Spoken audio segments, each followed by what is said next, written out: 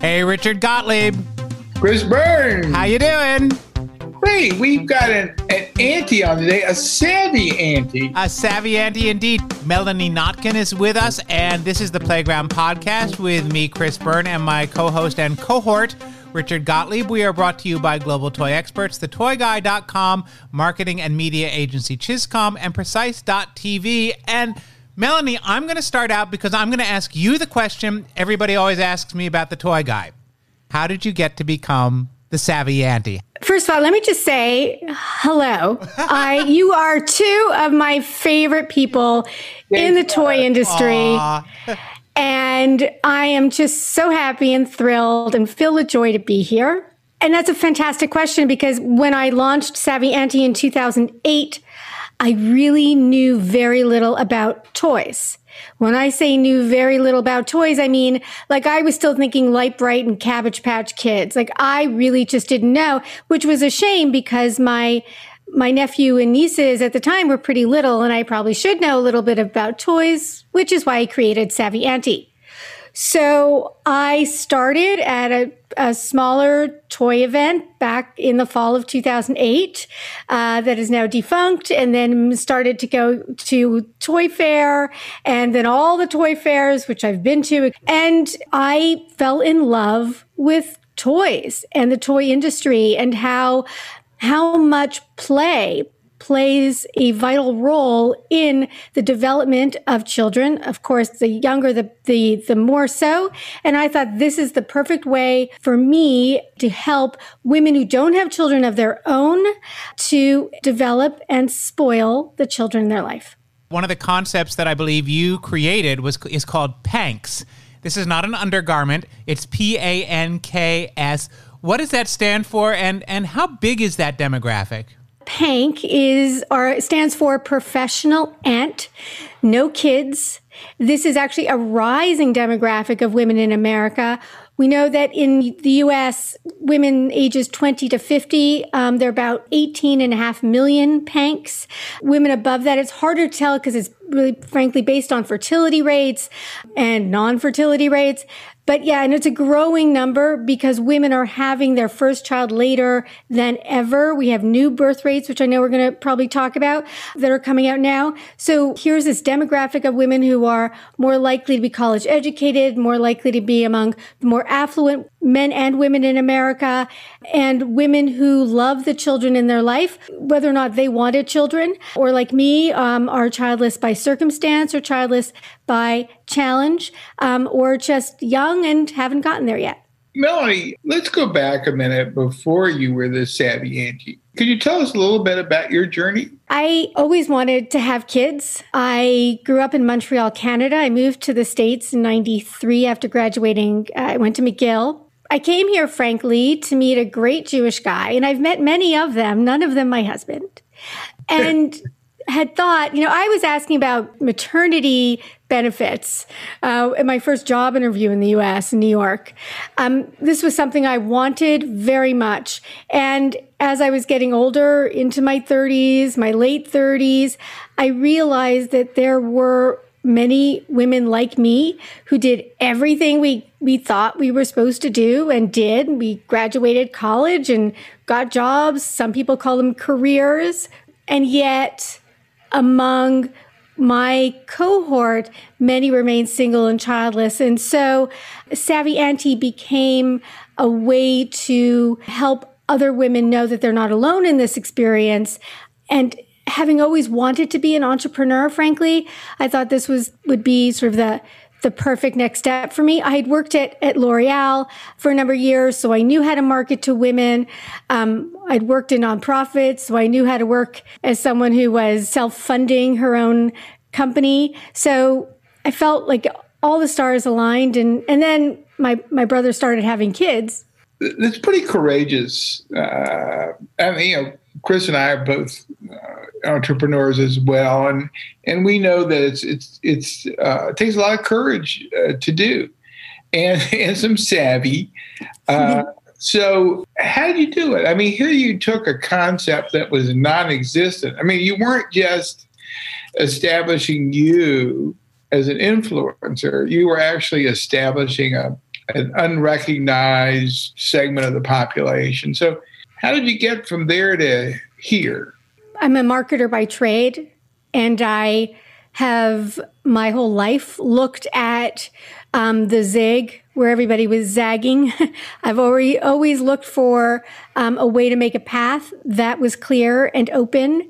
And it seemed, frankly, like a no-brainer when I was thinking about what next. And frankly, I decided to become an entrepreneur, or if you're like me, an AUNT entrepreneur. I have many antisms. I thought, I want to leave something. I want legacy. I want meaning. I want to create something. I was still very hopeful at the time to have children, but I thought, this would be a great way to know that I've created something on my own and somehow left a mark. And that mark would be a way to show that, again, that women who didn't have children weren't necessarily, and in fact are more likely not to be child-free by choice, but rather women who are waiting for the right relationship, waiting for the right economic place in their life to have children. And meanwhile, were amazingly besotted by the children they love. So I think, frankly, all the dots, everything aligned. And I just fell in love with all of the industries that support the aunt able to be the hero at birthdays and holidays and all the everydays in between. What was the initial resonance? Was it with the aunts or was it with the industry? I launched Savvy Auntie at 1 p.m., July 9th, 2008, at 1:23 p.m., the longest 23 minutes of my life. I had an email from an agency then called Beyond Interaction, which represented Play School. Oh, wow. Yeah. And then at 3:15, Sephora sent me an email. So I knew it was resonating both with those who market to children and those who market to women with discretionary income and time. So I knew, within 3 hours, 2 hours, that my concept was proven. Disney, by the way, they emailed me the Friday after, so 2 days later. In fact, that became my first campaign. It was for a Pinocchio Blu-ray DVD that I ended up promoting for them. I think it was 2009. And then the Wall Street Journal covered it as like an influencer, although we weren't called that then, but about what would Pinocchio tweet. So it was taking off from the start. The aunts, interestingly enough, part of what I've been doing is help those women realize the important role that they play in a child's life. And again, these aren't just aunts by relation, your siblings. These are aunts by choice. Often enough, our friends are the family we choose. And I want to help those women realize the valuable role that they play. And in fact, that's why I established Auntie's Day in 2009. That's the fourth Sunday in July. So it's Mother's Day, Father's Day. And then we've got Auntie's Day. And this year, the 13th annual Auntie's Day is Sunday, July 25th.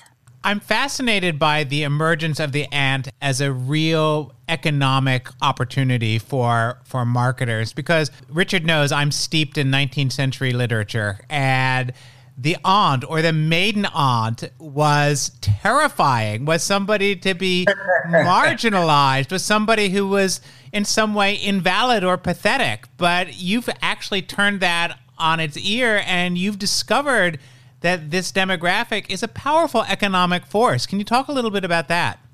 Yeah, Jane Austen would be proud. She would. She was unmarried and an aunt. Correct.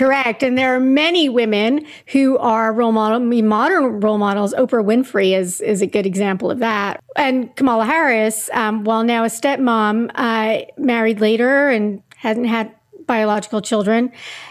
Frankly, I think Sex and the City helped a little bit with that too. Carrie became aunt to Charlotte and Miranda's kids. And you're right that, when we talk about aunt and the way, frankly, she's depicted still today in media is as on the negative side of Sex and the City as sort of this, single woman dating about town and really has zero interest in anything substantial, meaningful, or she's cold-hearted, quote unquote career woman who can't even think about anything else that is meaningful but this, corner office. None of these depictions are true. Or she's moronic, has no idea what to do with children. I see that in commercials all the time, and it breaks my heart. Again, as women are having their first child later, we know now that a woman is more likely to marry at age, I'm seeing two numbers as of the last couple of weeks, 27 or 28. Either way, 10 years ago, they were 25, so they're 2 years older. And before that, they were in 1990, they were not even 24. They were age 23.9. So women are marrying later. Women who marry later tend to be college graduates. So we're seeing this, and 58% of college graduates, we know this number again, very fresh, are women. And so we're seeing women who are not finding men who are of equal education levels and then of equal wage earning. And women want to know before they have a baby that they're going to have economic safety and they're going to have the opportunity to stay home with their child, even if it's just a few months, that there's somebody there who can pick up the slack. So we're seeing women marrying later and having more time to spend on the children in their life. In fact, in 2008, I did a national study and we found on PANKs, and we found that 91% of them said that their role as aunt was very important. Not just combining important with very important, very important. Women see this role as something that is not only something that enables the children in their life to develop and to grow and to be happy, but they are helping the parents. 64% have contributed to a child's education. And of course, they're seeing this as a way for them to play a meaningful role before they're married or after they're married, before they have children, and or whether or not they decided to have children.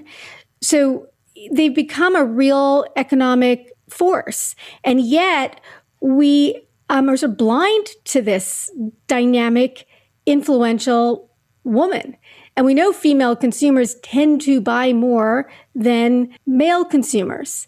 In fact, someone will say, well, I'm not really an aunt. And I'll say, well, have you ever walked by a cute baby clothing store and say, oh my God, I have to get that for my niece or nephew, and buy it at retail? Right. We do this all the time. We keep spending money on the children we love, and these numbers are rising the longer before we have a child of our own. Melanie, tell us a little bit about what's going on with birth rates and why it's important that the toy industry see aunts as maybe stepping up to the plate. Birth rates are in record level declines. Richard, I know you've written about this for years now on Global Toy News, sending the warnings. You're the Cassandra of the toy industry with I would always prefer to think of myself as the canary. Cassandra, but I'll take it. And I've, always been cheering. There's always me in the comments going, yes, and PANKs. And in fact, you referred to PANKs, earlier this summer when we got some news about what the pandemic was likely to do, referring to a baby bust by a study by the Brookings Institute. And yes, in fact, even without the pandemic, we've been in what's now a 6-year decline in birth rates. We just have brand new, fresh numbers as of this morning. It's May 5th, that we've lost another 4% of children from 2019 to 2020. And this is, again, the lowest on record. We are now at a 1.6 level birth rate. Women are having 1.6 children. We're supposed to have 2.1 for replacement. And again, this number is going down and down and down. Then you have to add to that the fact that a woman is having that first child much later in life. And some of these 1.6, by the way, are twins, because more years before a woman has her first child, more likelihood naturally and with some help, she's having twins. So when a woman used to have a baby not too long ago at age 22, now she's having them at 32. And what is happening in those 10 years? What's important for the toy industry to recognize is that there's this, what I call a parent-consumer gap, that there's these 10 years before she becomes a mom that the toy industry is not marketing to this woman. And of course, this woman she's able to spend more money. In fact, we know that she is spending per child per year $247 on toys and games. Wow. That's extraordinary. Wow. And that's not newborn gifts, right? Because newborn gifts don't happen every year. They go by the newborn. What did you say? 14.9, 18.9 million ants out there? Well, and that's just between the ages 20 and 50. There are many more who are older than that. We think it's probably about 23 million women who don't have children. And so here we have this cohort of women who love the children in their life. And again, many of these women are not child-free by choice because they don't love children or because they don't love your children. They're child-free by choice because they don't want children for whatever reason, and I champion that reason. Most women do, by the way, go on to have children. As far as we know, we still have to wait for these 27-year-olds who just got married on average to have children. But they're having them much later. And so here's the opportunity, right? This younger cohort of women, this women who have more time, who are spending more time. So it's not just they're spending on toys and games. What we know is the toy industry is now blurring into the entertainment industry. These women are also going on what I call aunt ventures with their nieces and nephews. I love that. I love that. I have an aunt word for just about everything. So, and these adventures, again, about $147, on this 1 day or 2 day excursion just with Auntie. I was doing it with my nieces and nephews when they were little. We call it our day with Auntie, special day with Auntie. And, whether it was a movie or I take the girls to a fancy salon to get their hair done or go to, in Manhattan, we have the carousel in Central Park. We would do things where I'm spending and spending and spending because, well, this is my time with them to prove to them that I am worthy of their love. But I want to jump in there because it's not like you're buying their love. It's like it's like you're creating experiences that will be memorable. Yes. My parents are both only children, so I had great aunts, but I had a slew of them. And I remember them so dearly because of just that kind of thing, of that kind of activity. The time that a child spends with their aunt, especially a childless aunt, because that makes them feel so special that this woman in her magical world that they don't really understand, what is it when they're not with us kids? Like, where is she? What is she doing? Wow, she has her own apartment. Wow, like everything is magical, right? One of the most magical things I was able to do early on, this might have been 2009, I had connected with some great people back then at FAO Schwartz, and they gave my then 5-year-old twin nieces a tour of FAO Schwartz. My nieces now, turning 18, remember details I don't remember about these special things that I was able to give them. So yes, and no, we're not trying to buy their love. We are trying to make sure that they understand that we do love them and that we want to give them as much as we can. In fact, I heard from aunts during COVID that they actually spent more than they've ever spent because they felt so bad that those kids weren't able to have the birthdays that they have, the experiences, the camp, even after school, the sports stuff. They were spending a lot more. I mean, I don't know, but I know there was huge surge in Barbie, right? Mattel did so well with Barbie. Huge. Now, here's the thing. I want to know how many of those Barbies were bought by PANKs. The reason why I believe this is because PANKs buy what they know. Like me, 10, 12 years ago, I didn't know much about toys, but I knew Barbie. I knew Barbie would put a smile on a little girl's face. In fact, it was an aunt-type figure in my life who bought me my first Barbie. Aww. I bought my nieces their first Barbies. So we know through nostalgia, like we're going to buy, this made me happy, so I'm going to buy it for you. And because we were doing a lot of things online, they were, easy to pick out, easy to send, easy for them to play with, because this was the type of thing where they knew how to play with Barbie. This was not something that an aunt had to feel like she had to go there and help, teach them how to play with it or lead the play time with them, etc. But more so, we also know that Barbie playhouses were selling off the shelves. Yeah, the Dream House was huge, especially in second and third quarter of last year. And that's unusual because it's usually a fourth quarter purchase. And who's spending $199 on a Barbie Dream House? That is me. I'm raising my hand, listeners. PANKs are spending $200 on a Barbie Dream House. When you talk a lot, you're referencing nieces. In this cohort, is that the primary driving relationship is aunt to niece? But is it more a gender bond? No, not at all. In fact, my nephew is the first, and he is the inspiration for Savvy Auntie. To be fair, I'd been coaching him from an hour after he was born, more or less, that I'm his auntie, I'm his family. I didn't want him to think that I was a fly-by-night friend who came to visit or a nanny, babysitter, etc. I wanted him to know we were family, and it was around Thanksgiving when he was just 2 that he turned to me and said, "Auntie Melanie, we are family."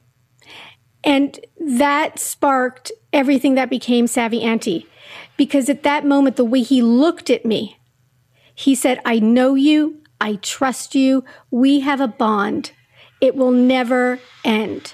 And that is what empowered everything that I do. So no, it's not a gendered thing. I do, because I am a girl, I do love girl toys. And frankly, I find some boy toys intimidating. I once had to put Bakugan on television and I could not, for the life of me. I was literally on the phone with the PR people. We didn't have like Zoom or FaceTime. And I'm like trying to put this stuff together. I didn't know what, and it was one that I had to like put it all together into a bigger monster. Anyway, I brought home all the pieces to my nephew, who was in, 8 or 9, and I left them all in a baggie on the table. I said hello to my sister-in-law, turned around, and it was built. Boys have a different way of looking or playing with toys. But I do want to stress something that's really, really important. So I'm so glad you brought up the gender question. And I brought up the college rates before, 58% women, 42% men. In fact, young men, boys are not graduating high school at the rates that girls are. What is happening? What's happening is, as much as we thought of girls as behind in STEM just a decade ago, boys are lagging dramatically behind girls in literacy. And this is why they're not moving forward. I want the toy industry to consider adding literacy to how they develop, create, package toys.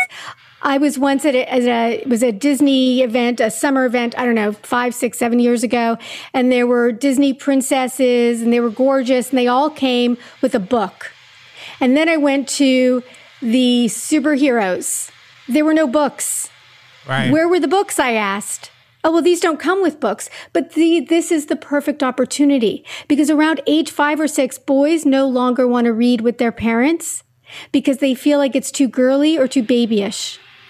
So we need to start focusing, as much as the toy industry has done so well with helping to influence little girls going into STEM. We need to put as much energy into helping little boys read what they want to read, help them develop their literacy skills. This will help boys and girls, men and women, as the years go by. This is basically how to have more babies to sell toys to.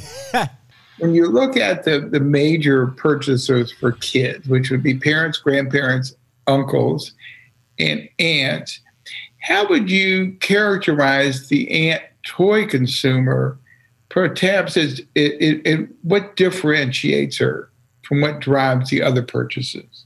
Grandparents, it's true, love to spend on their grandchildren. No question. They love to spoil them. The good news is that grandparents are living a lot longer than they did a generation ago.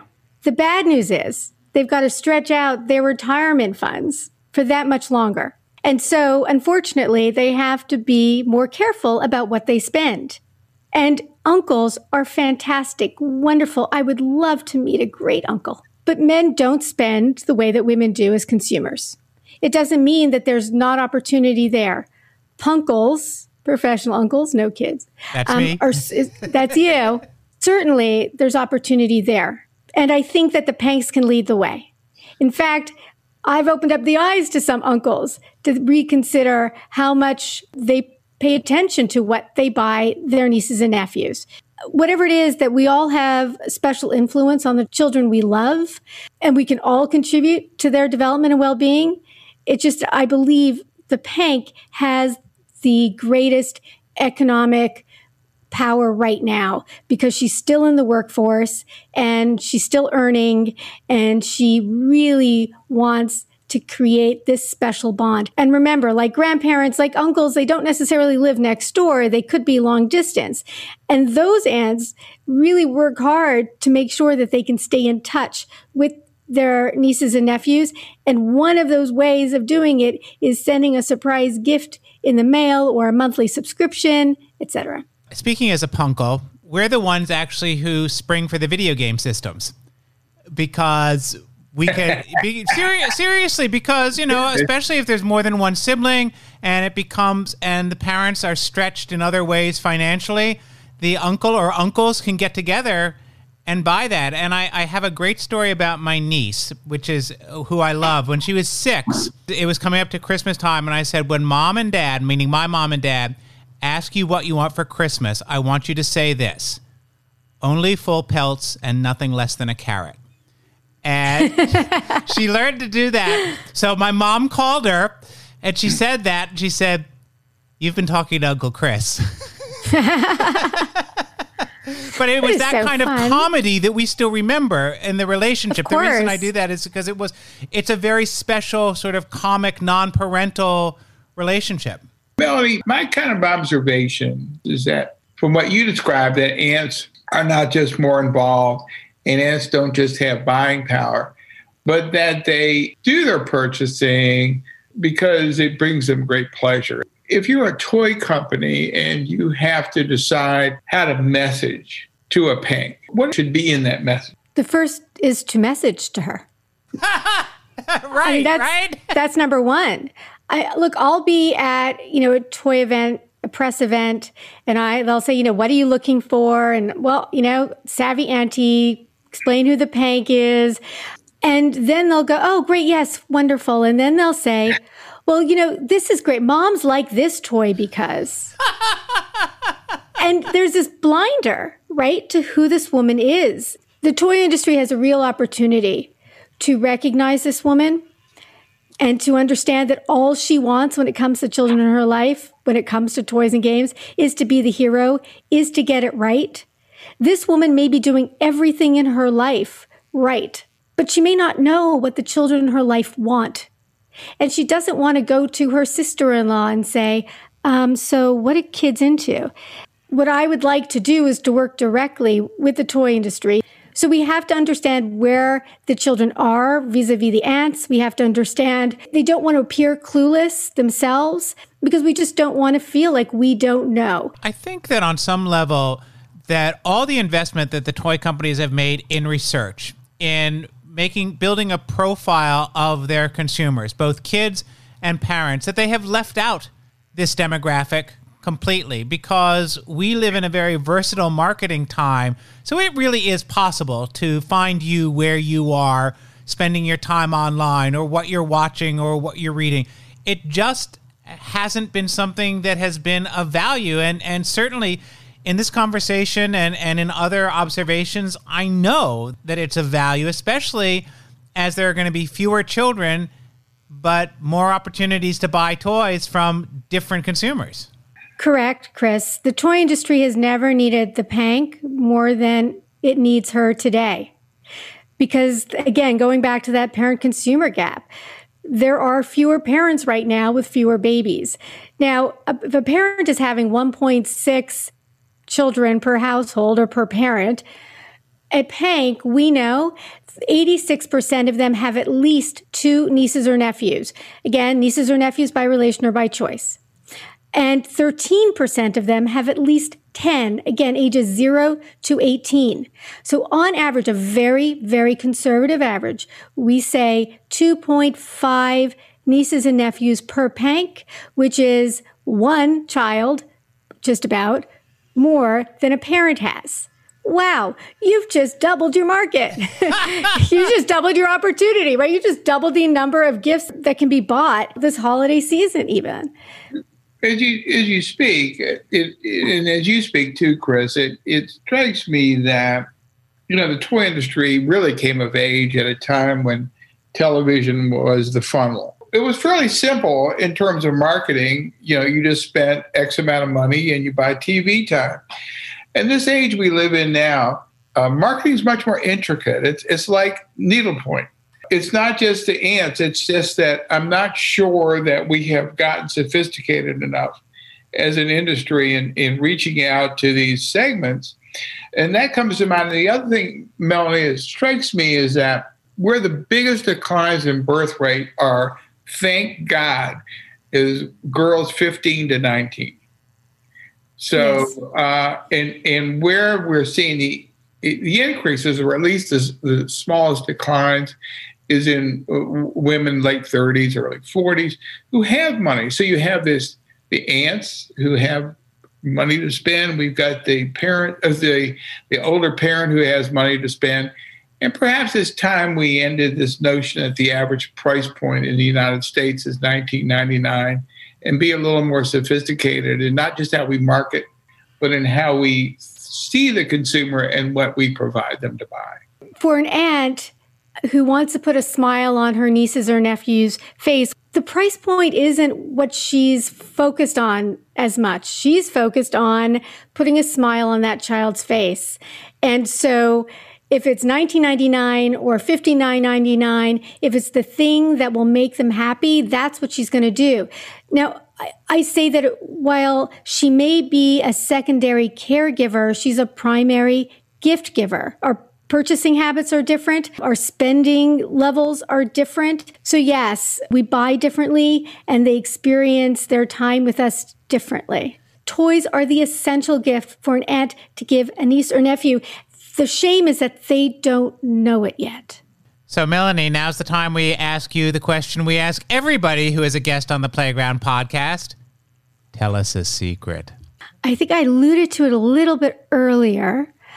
When I was 10 years old, I had a vision that I was going to have twin girls, Buffy and Bonnie. I like alliteration. I had a friend named Bonnie. I think Buffy was on a TV show.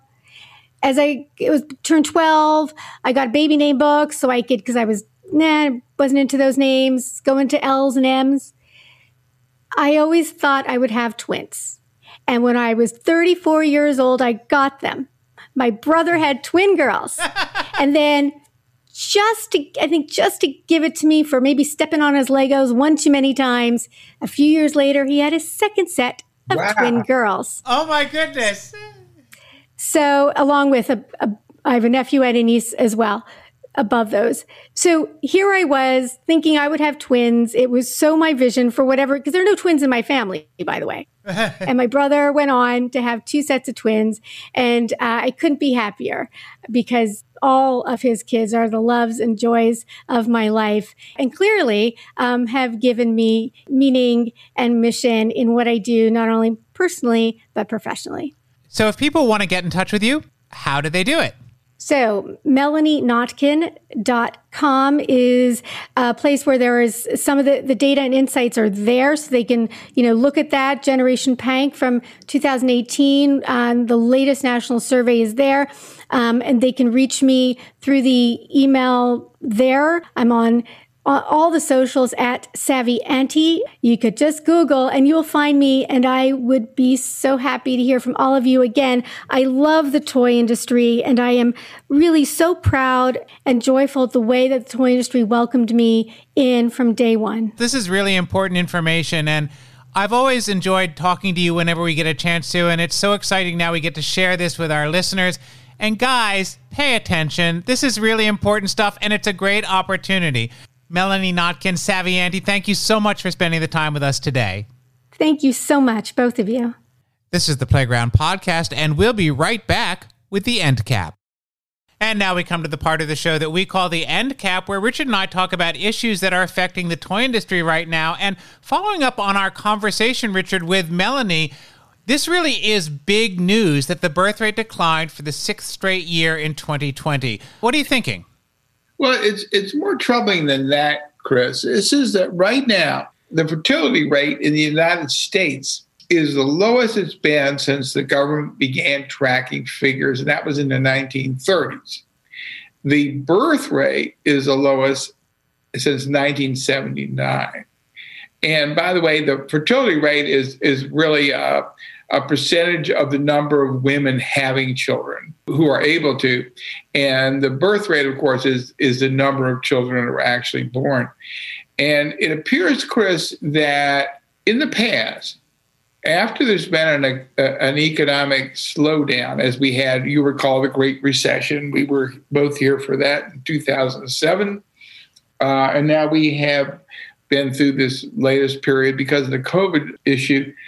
Birth rates dramatically pick up after these are over, but that did not happen after the Great Recession, and it's not happening now. And it seems like this millennial generation is different than in past generations, just not as interested in having babies. I'm not sure it's that they're not interested in having babies, but there is a lot of economic insecurity around having babies. It's expensive to raise a kid. And when we look at what college is costing and we look at what housing is costing, and many of these young parents may, in fact, themselves still be paying off college debt, it becomes an economic question of whether you can have a family, and if you do, how big a family are you going to have? And I think it's significant in that if we look over in China, once they relaxed the one family, one child rule, we did not see a huge boom in two-child families because from everything I've heard from folks in China, it's the economic question as well. It's expensive. From what I'm reading, Chris, it appears that the issues that seems to be in play are, one is Melanie referencing when we talked to her, people are simply marrying later in life. I can remember when I was a young guy, we were getting married 21, 22 years old. And now they're getting married late in their 20s on average. They're going to school for longer. They're getting higher levels of education. And there is less financial security. There are reasons that they are not as enthusiastic. Also, birth control. Let's not forget, Right, you get to enjoy. Chris, why I think this really affects us is, one, we have just seen a big drop-off over the last year because of COVID. Whereas everybody thought people would stay home and be romantic and have babies, didn't happen. So I think this is going to begin impacting our toddler companies first, Fisher-Price, Play School. Absolutely. But then it's going to continue to roll through the toy industry as these kids get older. So I think toy companies, Chris, really need to prepare for what's coming. And I have some thoughts on that, but I want to hear from you. I agree with you, and I think that if we look at coming out of the Depression, out of World War II, even out of the Korean War, there was a lot of optimism in the country, and there really was. And part of that optimism was expressed in having kids and larger families. But so you allude to the fact that the toy industry can do stuff to prepare. I'm really eager to hear what they could do. We could go out and force people to have babies, but I don't think it would work. That doesn't work usually.